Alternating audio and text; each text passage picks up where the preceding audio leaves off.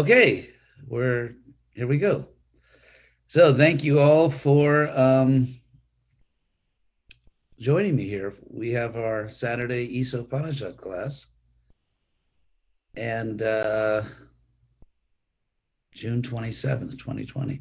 So today we're going to start with Isopanishad verse number 2, which is Kurvan Eveha Karmani Jijivi Shek Chatang Samaha Evang Twayi Nanyateyatosti Nakarma Lipyate Nare. So we'll read Prabhupada's translations and then we'll dive into the Sanskrit. One may aspire to live for hundreds of years if he continuously goes on working in that way, for that sort of work will not bind him to the law of karma. There is no alternative to this way for man.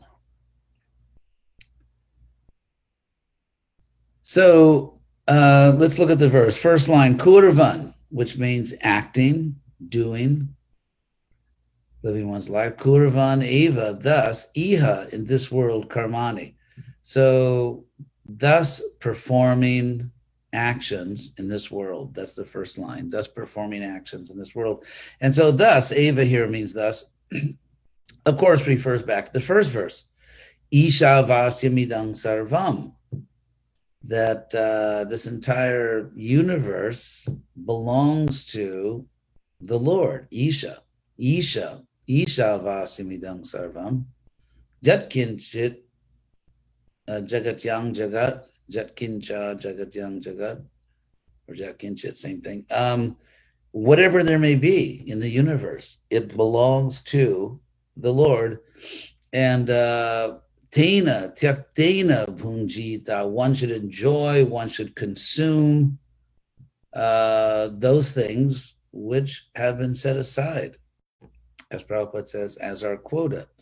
Tena tyaktena bhunjita magradhakasya swidhanam, and do not take the property of anyone else. So this spirit, you live your life for Krishna, seeing that I belong to Krishna, everything belongs to Krishna. I do not covet, I don't grasp anyone else's property, I respect everyone else. This is basically what, the two famous Old Testament verses that Jesus quoted as really epitomizing, giving the essence of the whole Old Testament, which are love your neighbor as yourself and love God with all your heart. So live your whole life with this understanding that everything, the entire universe belongs to Krishna. You are on the property of God at every moment. You are walking on the property of God. You are eating property of God. You have a body which is the property of God. Everything belongs to him. And do not abuse or offend or steal from any other living being. Treat everyone with respect and dedicate your life to God. So then Isopanishad verse 2 says, Kurvan eveha karmani. So performing your actions in this world, in that spirit of the first verse, Jijivichek Chatang Samaha, one may aspire to live for 100 years. Prabhupada actually says hundreds of years. In the word by word, he says 100, then he expands it. But Shatam, of course, is 100. That's where we get the word, century, 100 years. Century, or the percent means cent, means per hundred. So cent is shatam. So 10% is 10 per 100, 10%. So that's shatam in Sanskrit. And so here we have shatang samaha, 100 years. And the word jijivichek, which Prabhupada translates it, one should desire to live, which is a It's a literal translation. This is the desiderative form of the verb jiv, to live, and jivisha means to desire to live. So one, and anyway, one may desire, or one can desire in this tense of the verb. One can desire to live 100 years.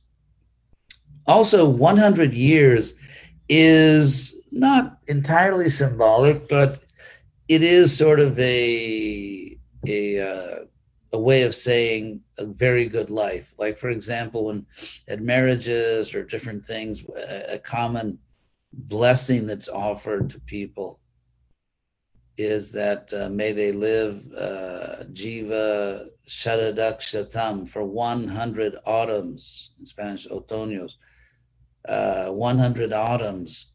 May you live 100 autumns. So it doesn't mean the person will live exactly 100 years, but it's sort of a nice way in Sanskrit of saying, may you have a long life. May you have a long and good life. So here we have Jijivi Chek Shatang Savaha. May you have a long and good life. Literally, one can aspire or desire to live 100 years. And evam, in this way, if you have all this in place, then Twai Nanyate Tosti. So it means, thus, Twai, for you,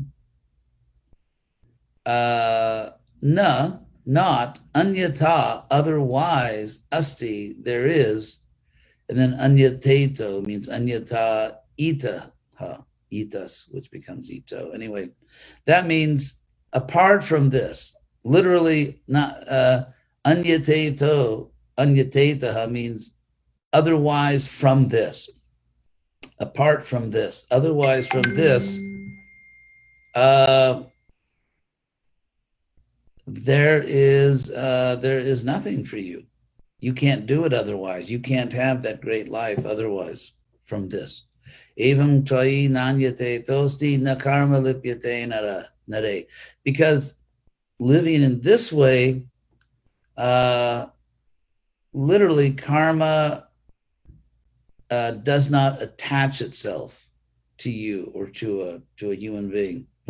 Lipyate, the verb is lip, of course, is the passive of the verb lip. So it literally means that if you live in this way, and this is the only way to do it, karma will not attach itself to you. You become, so to speak, a Teflon soul.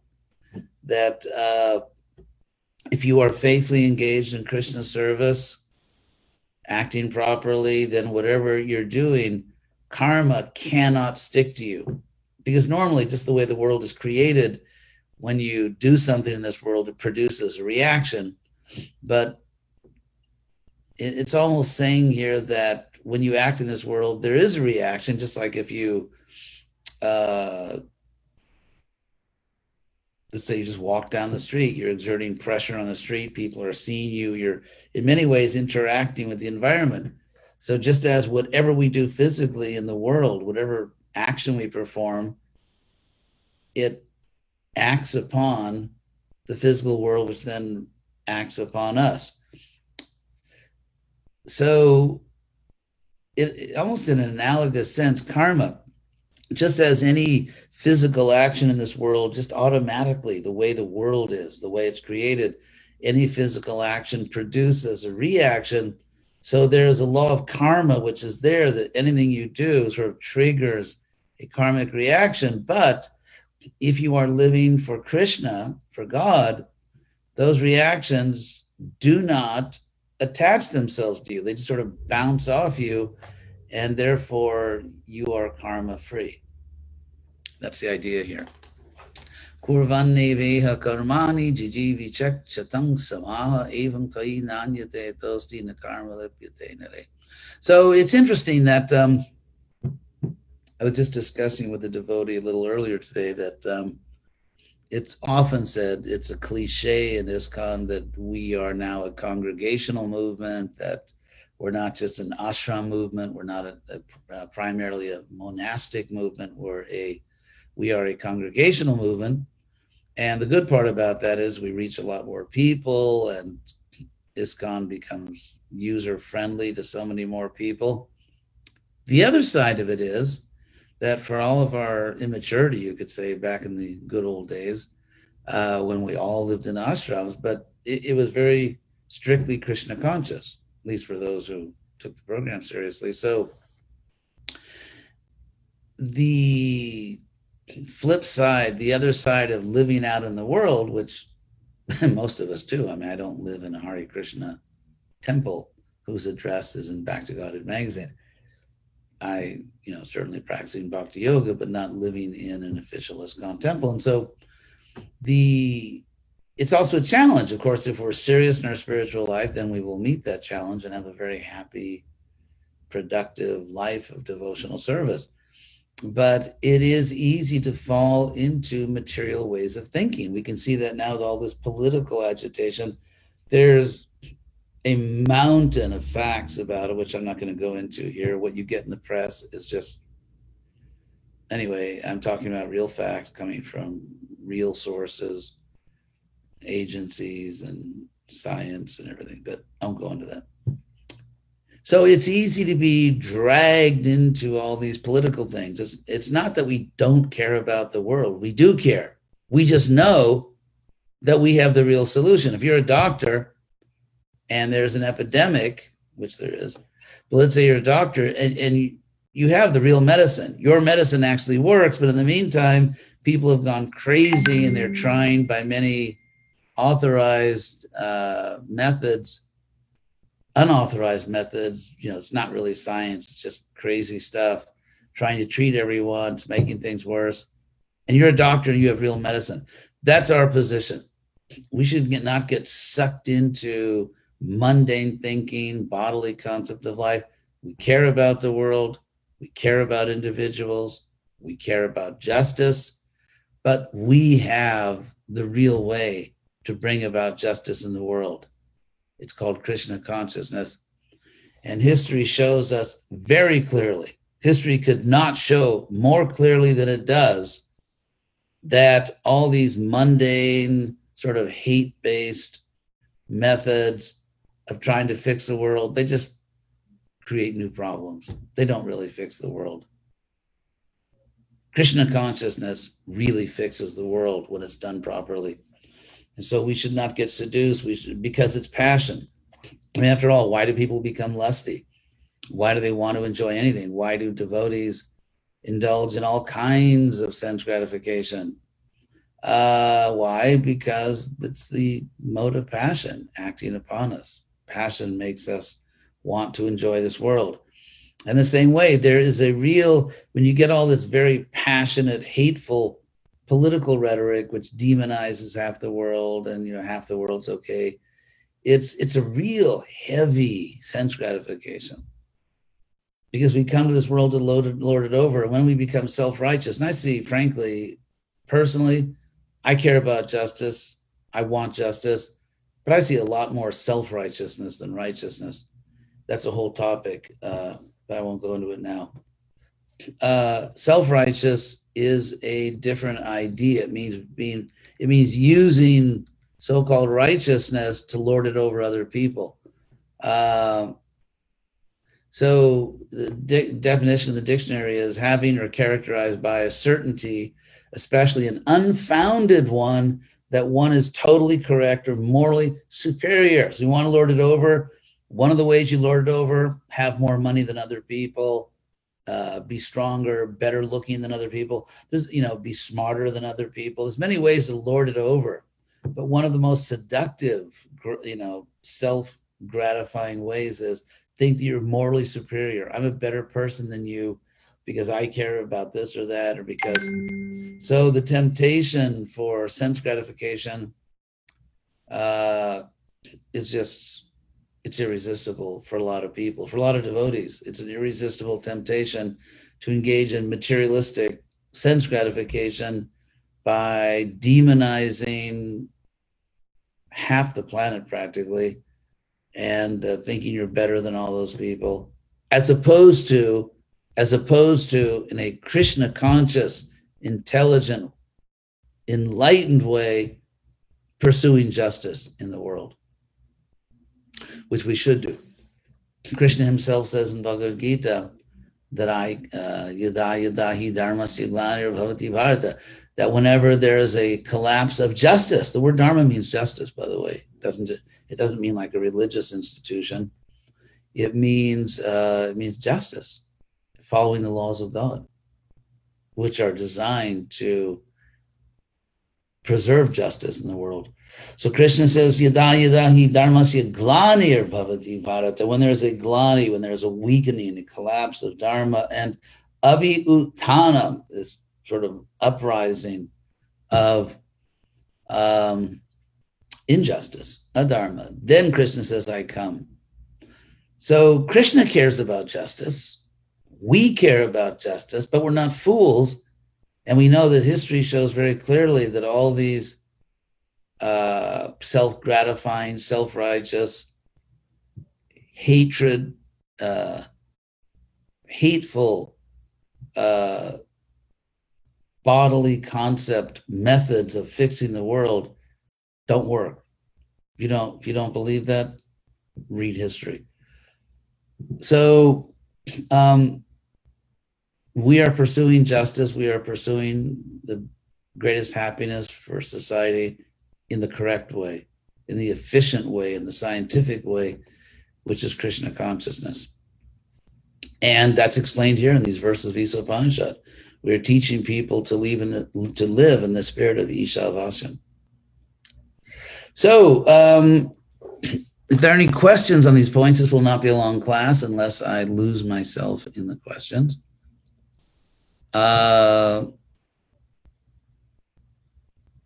Let's see. Okay, here's some questions just came in. What is the practical benefit of not having a karmic reaction? That's a good question. The practical benefit is, number one, you get your eternal life and you get perfect happiness and perfect knowledge. So that's a deal. It seems like even in this lifetime, we don't accrue karma. Even if in this lifetime, we don't accumulate karma, we still have the countless karmic reactions to contend with? Question mark? Actually, no. If we live a life of very sincere, very devoted Krishna consciousness, devoted to Krishna, we will be very happy almost all the time. That's my personal experience. I'm not bragging that I'm happy, but it just works. That's my point. It just works. So what is the practical benefit? There's every conceivable benefit, real benefit. Is the Isa Upanishad, according to Western standards, I guess it's supposed to be, a theological book rather than philosophical? Someone asked this the other day. I can't remember what language we were in. But try to do this very briefly. It was in Spanish. So if you don't speak Spanish, you probably didn't hear that. In fact, if you don't speak Spanish, you definitely didn't hear that and understand it. Every system of knowledge to begin, to proceed, every system of knowledge has to have something which is given. And so, to give one example, geometry. Sorry for all that dinging. I don't know how to stop that. I think I do know how to stop that dinging. That people are sending me messages instead of listening to the Isa Upanishad. So, in geometry, if you remember back to your ecstatic days in school, that something's given, like given a triangle with two equal sides, for example. And one angle is this, so how many degrees are on the other angles? That's just like a typical geometry problem. So something has to be given. If you sit down to a geometry thing and it just says given nothing, you're not going to do geometry.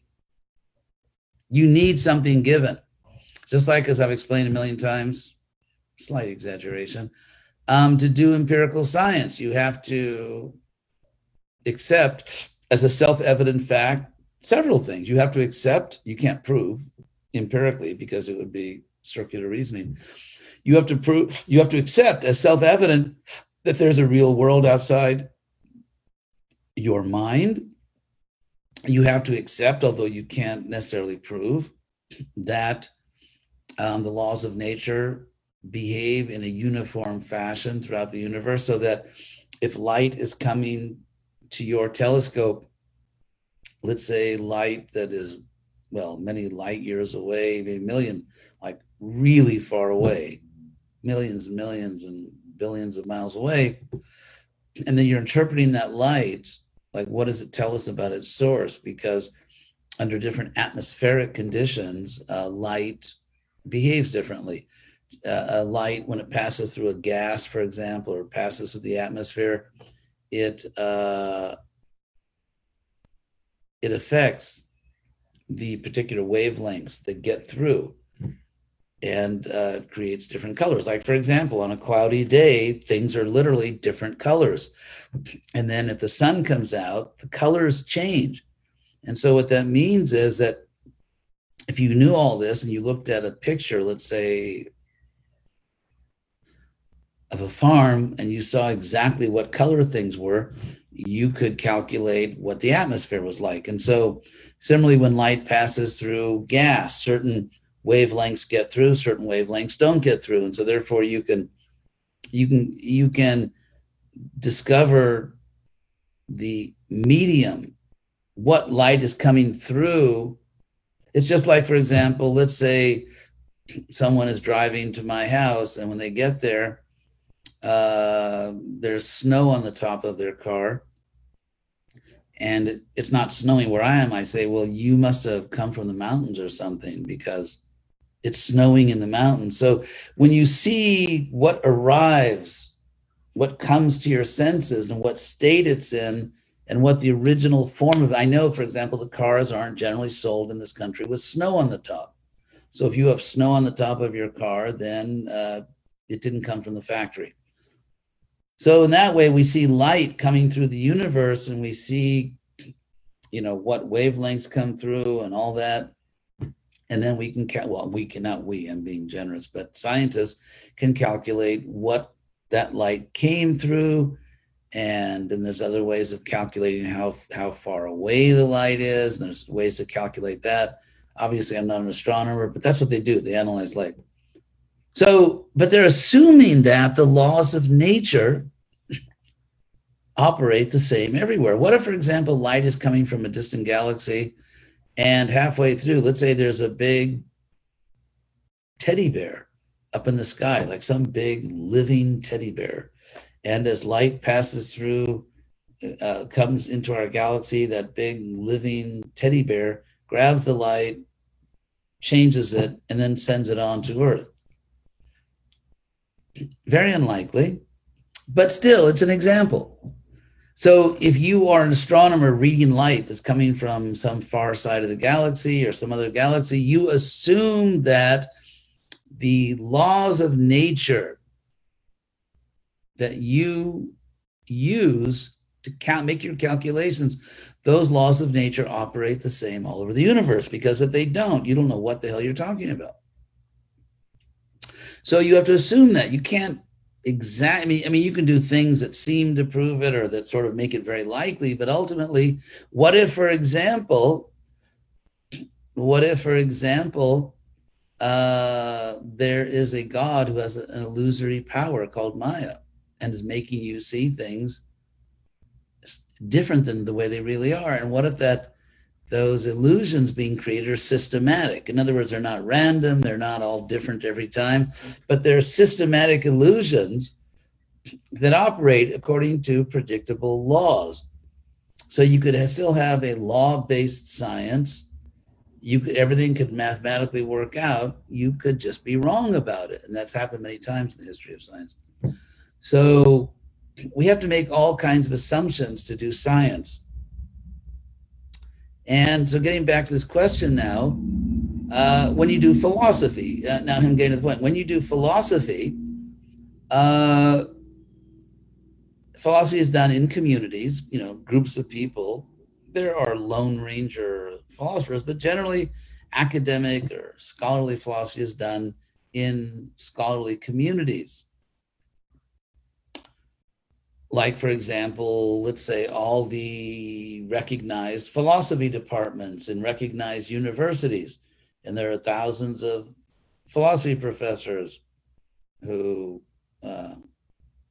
and then they produce journals and they have conferences and they talk to each other and they critique each other's theories. So it's a community.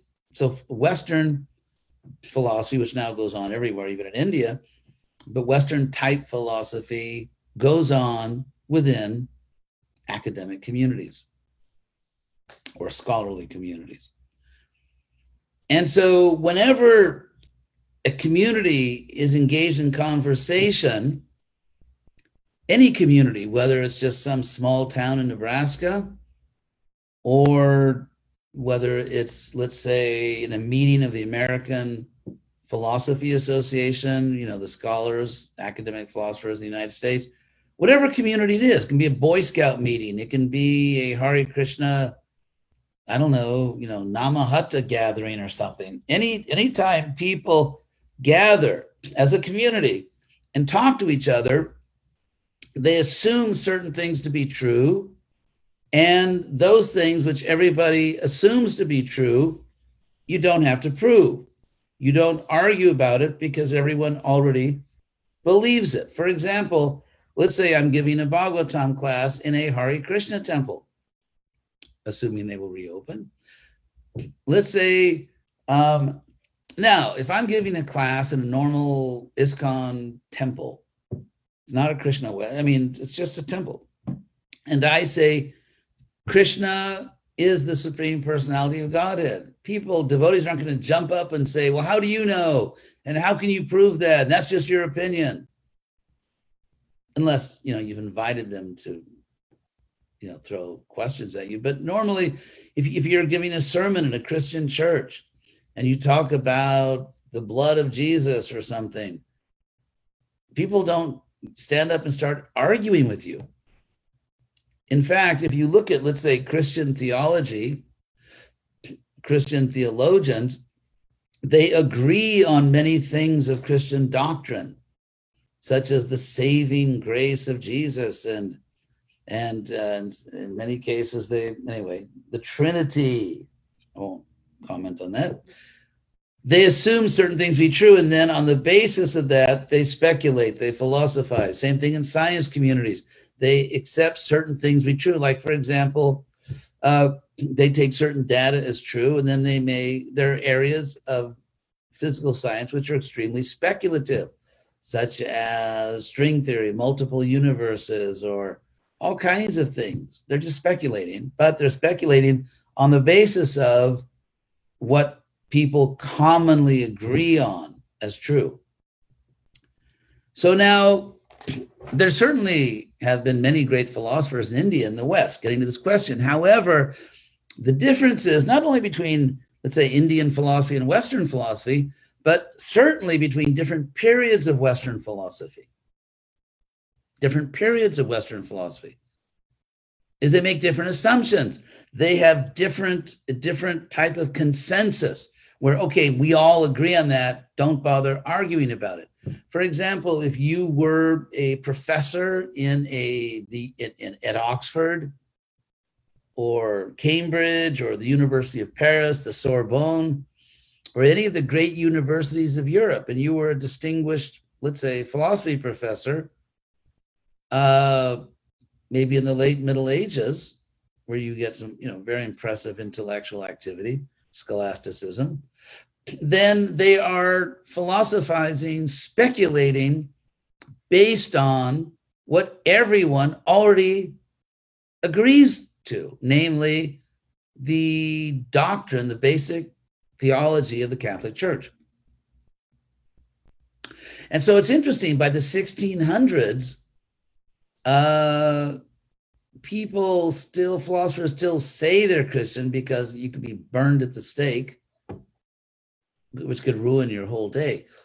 So you get someone like Descartes and his meditations where he says, what if I doubt everything? What if I doubt everything that I think I know? What if I imagine I could be just a brain in a laboratory of some evil genius, as he puts it.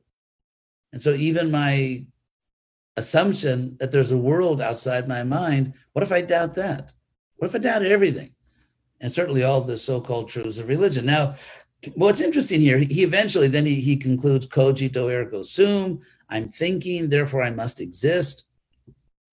So I cannot doubt that I exist, and that I'm consciously existing. And from there, he rebuilds basically Christian truth. But what's interesting is that in the introduction to this book, what he wrote in the introduction, because the book had to be approved by a body of censors.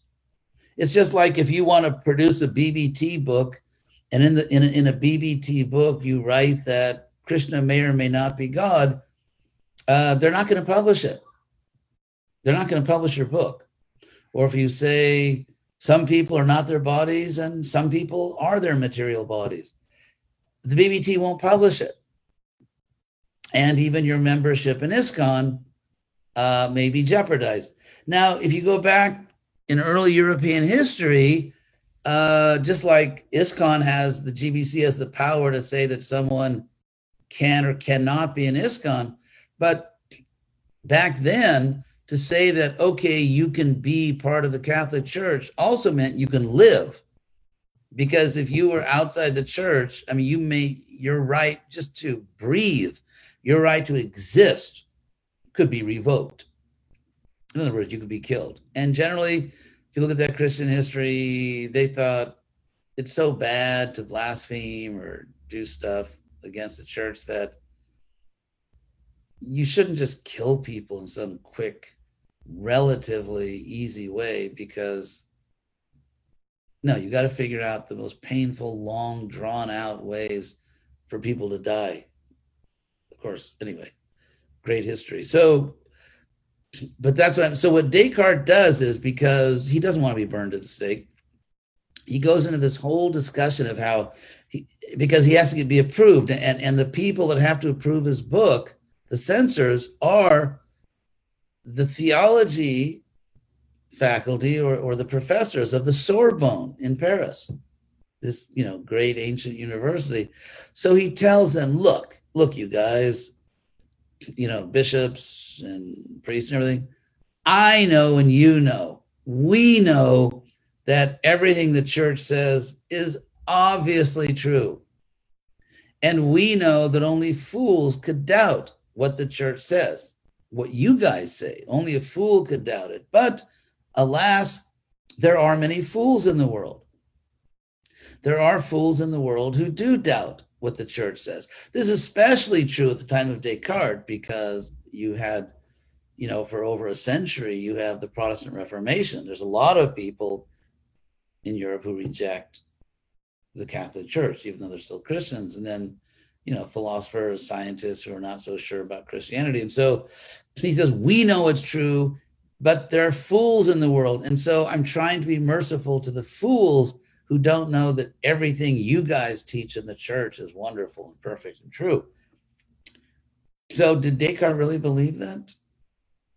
I don't know. I have to study his life more. I know he definitely didn't want to be burned at the stake. We do know that. So, but the point I'm making here is that in India, people that did philosophy all agreed on certain things. Almost all of them, you could say, except maybe the Buddhists or the Jains, but at least in the Indian or Vedic philosophical community, they all accepted Shastra. Like take, for example, the great debates in Vedanta Sutra, Brahma Sutra, Ramanuja, Shankara, Madhva. Everyone accepts this is Shastra, and therefore it's true, but what does it mean? Or even, let's say, in debates with Buddhists, a lot of times they would say, okay, we're not the body, but what are we? So in a Western philosophical context, you couldn't assume that we're not the body. You couldn't assume that there is a paradise waiting for you if you're a good Buddhist or if you're a good something else. But in ancient India, you could assume that. So my point is, if certain things are true, and if certain philosophers know that these things are true, They don't have to waste their time arguing about it. So when modern Western philosophy looks at Indian philosophy, they say, well, it's theology. I mean, it's not religion. All they could say is it's theology. It's not religion. It's not rituals. It's not ritual religion. It's just theology. But if the assumptions of these ancient Indian philosophers are true, and they knew these assumptions are true, then in fact they are just doing philosophy. But their starting point is the point at which it's, let's say, they already accept all the things that everybody knows to be true. So that's the only difference really between Western and Eastern philosophy. They both have very powerful systems of logic. They're both very rigorous. They both have smart people. They just have different assumptions. What can we all agree on is true? And so if in India their assumptions were correct and they were assuming truths about the world that are true, then it's actually more advanced philosophy. So that's how I'd explain that. Sort of a long explanation, but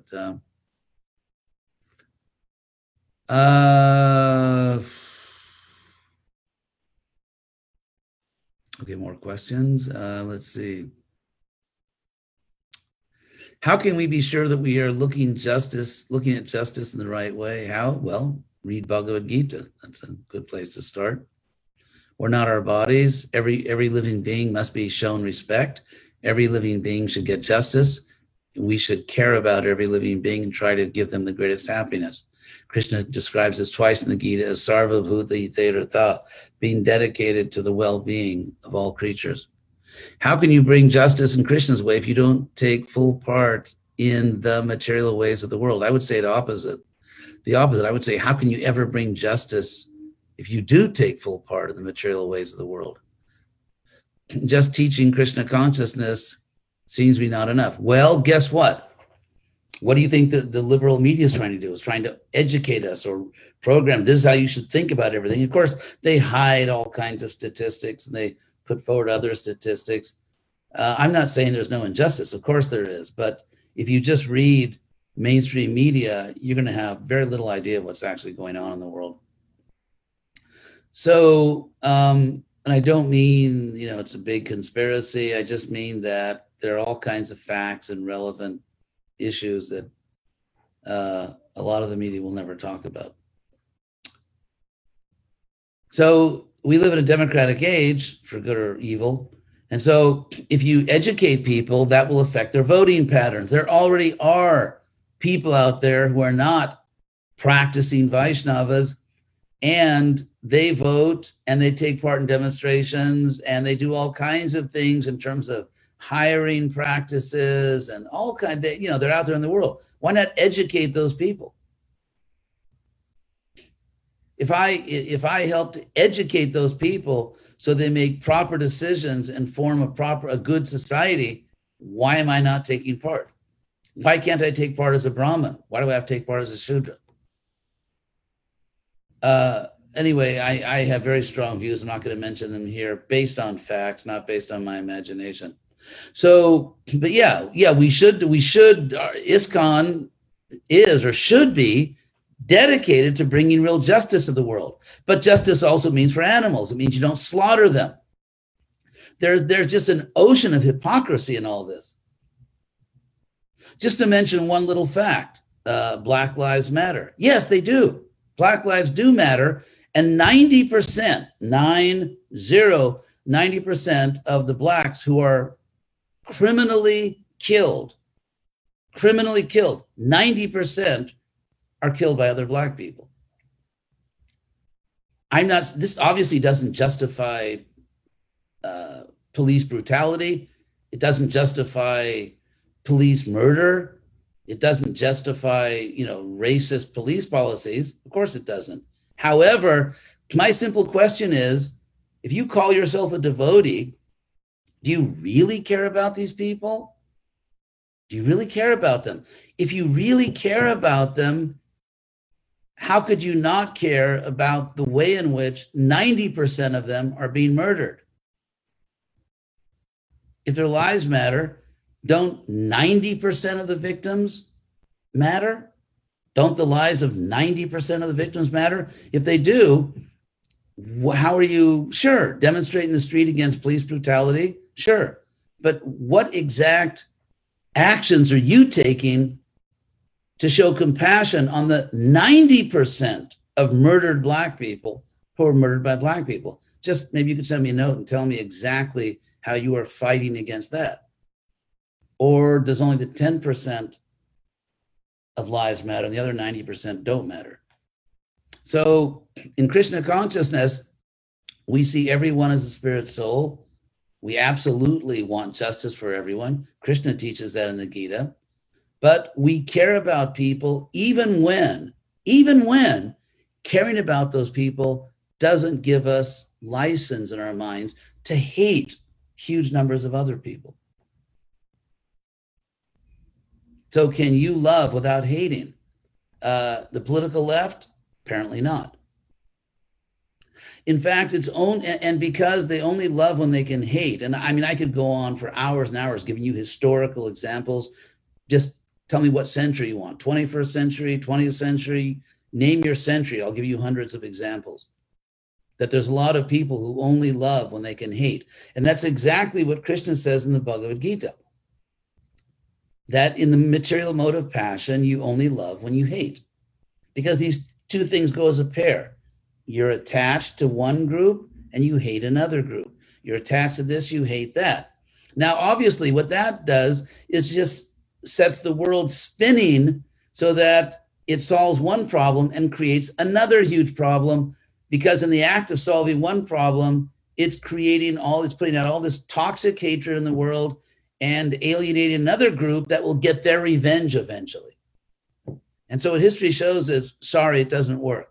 Devotees, Krishna consciousness, or other spiritual methods which are relevantly analogous from other traditions. Only when the leaders, the spiritual leaders of the world, can love without hating, that we can actually fix this. And that's something we can do. So I'm not going to take full part in a failed strategy. I've been watching this stuff for, in my own life for a very long time.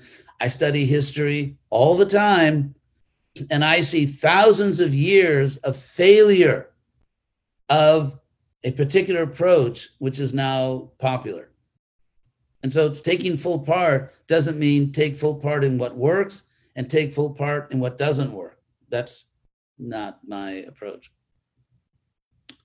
Studying history, we see there were groups that suffered a lot of prejudice and injustices, such as with African transatlantic slavery, the slaves, of course, who were sold by other Blacks. And by the way, slavery or near slavery or economic slavery still goes on in many parts of the world, but no one seems to care about that. And land grabbing of indigenous people. Yes, that's definitely true. It was evil. And if you look at the history, I don't know if you studied this, if you look at the history of the indigenous people of North America before the Europeans came, they were doing the same thing. They were enslaving other indigenous peoples. There were massacres. There were genocides. There's all kinds of fun and games going on. So if your moral feeling, if you only care about people who are victims of one group, what about the fact that in Africa today, there's all kinds of horrible things going on? I mean, do you care about that? What about the fact of, sure, we can focus on a particular issue and apparently this is the time. I'm not saying you could never focus. You could never focus and deal with one particular problem. Of course we can do that, but don't lose your head. If you want to combat evil, you want to combat, what I find very interesting is the hypocrites, and I think they are hypocrites, and I think someone's just got to say it. The hypocrites, they hypocritically hold white people to a higher moral standard, so that if non-white people, let's say like in the Islamic world, if millions and millions and millions of women are enslaved, You won't find the American feminist movement talking about that very much. They don't talk about that very much. Enslaving women, genital mutilation, killing your own daughter, murdering your own daughter because she married this guy and you wanted her to marry that guy. So if your daughter doesn't marry the person you wanted to marry, you kill her.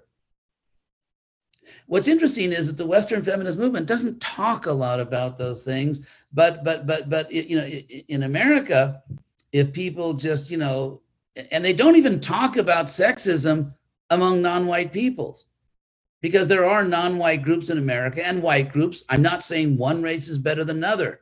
I'm just saying you find a huge amount of male chauvinism among certain non-white communities, which they don't talk about. They just don't talk about it. So what I find interesting is holding white people to a higher moral standard and other people get a pass. If people are actually equal, let's go with that. People are actually equal, whatever body they have, human beings are human beings. Why not hold everyone to the same standard? Why be 1,000 times infinitely more concerned with the small minority of Black people who are criminally killed, let's say by evil police, and most of the police are not evil, and that is evil, and that has to be stopped. But why care thousands of times more about those people and never talk about the overwhelming majority of Black people who are victims of violence? The overwhelming majority of them, 90%, who are killed by other Black people. That doesn't mean we shouldn't stop police abuse. I'm not saying do this and don't do that. I'm not even saying don't sometimes focus on that. I'm just saying, do you really care about these people?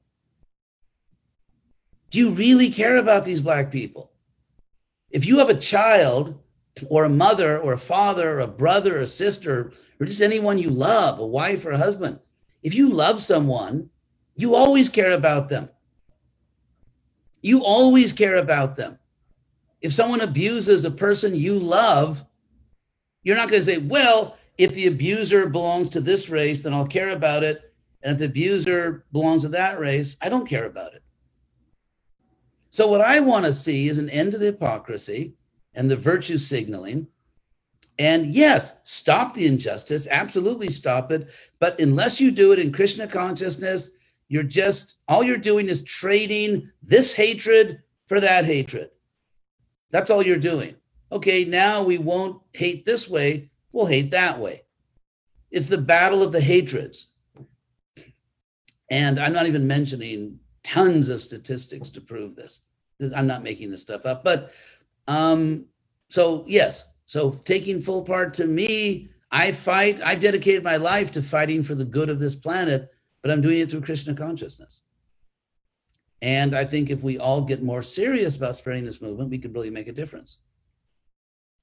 What's the best way to identify that self-righteousness in ourselves and practically make sure we aren't falling victim to that sort of mentality? I would say the best way is really make sure that you sound like Prabhupada. When you're getting all upset and excited about the injustice in the world, just check yourself and see if you sound like Prabhupada. Do you sound like Krishna? And if you do, then you're on the right track. Sacrificing the mode of goodness means you just do things for Krishna without selfish motives. So I'm all for justice.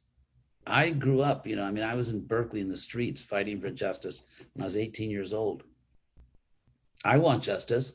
I don't want anyone abused. And if there's one particular problem, sure, we can focus on that, but not through hatred, not by being prejudiced against another group of people. And so anyway, I don't want to keep saying this over and over and over again. All I'm saying is, I think because I mentioned this because devotees, because we are now a congregational movement and most of us don't live in Hare Krishna temples, and it's very easy to get, sucked into mundane thinking. So if all the devotees in the world who are really upset about injustice, if they all decided, I'm going to work 3 times as hard to spread Prabhupada's mission, and suddenly if thousands of outraged, politically outraged devotees suddenly rededicate their lives to educating the world and about how we're all equal. Equality is a very big topic in the Gita. Krishna talks a lot about equality. We have a lot to say about it. Krishna says, Pandita Samadarshana, the wise see everyone equally, all species, certainly all races. Krishna says, I am equal to everyone. Samoahang sarva bhuteshu. Krishna says, Samak sarveshu bhuteshu, mad bhakting labhate param. You can only achieve advanced bhakti when you are equal to everyone. It's everywhere in the Gita. Krishna says, Atmo pamyena sarvatra, samang pashyati jorjuna. Jorjuna, sadyogi paramamata. Krishna says, I understand, Krishna says, that the highest yogi is one who has universal empathy.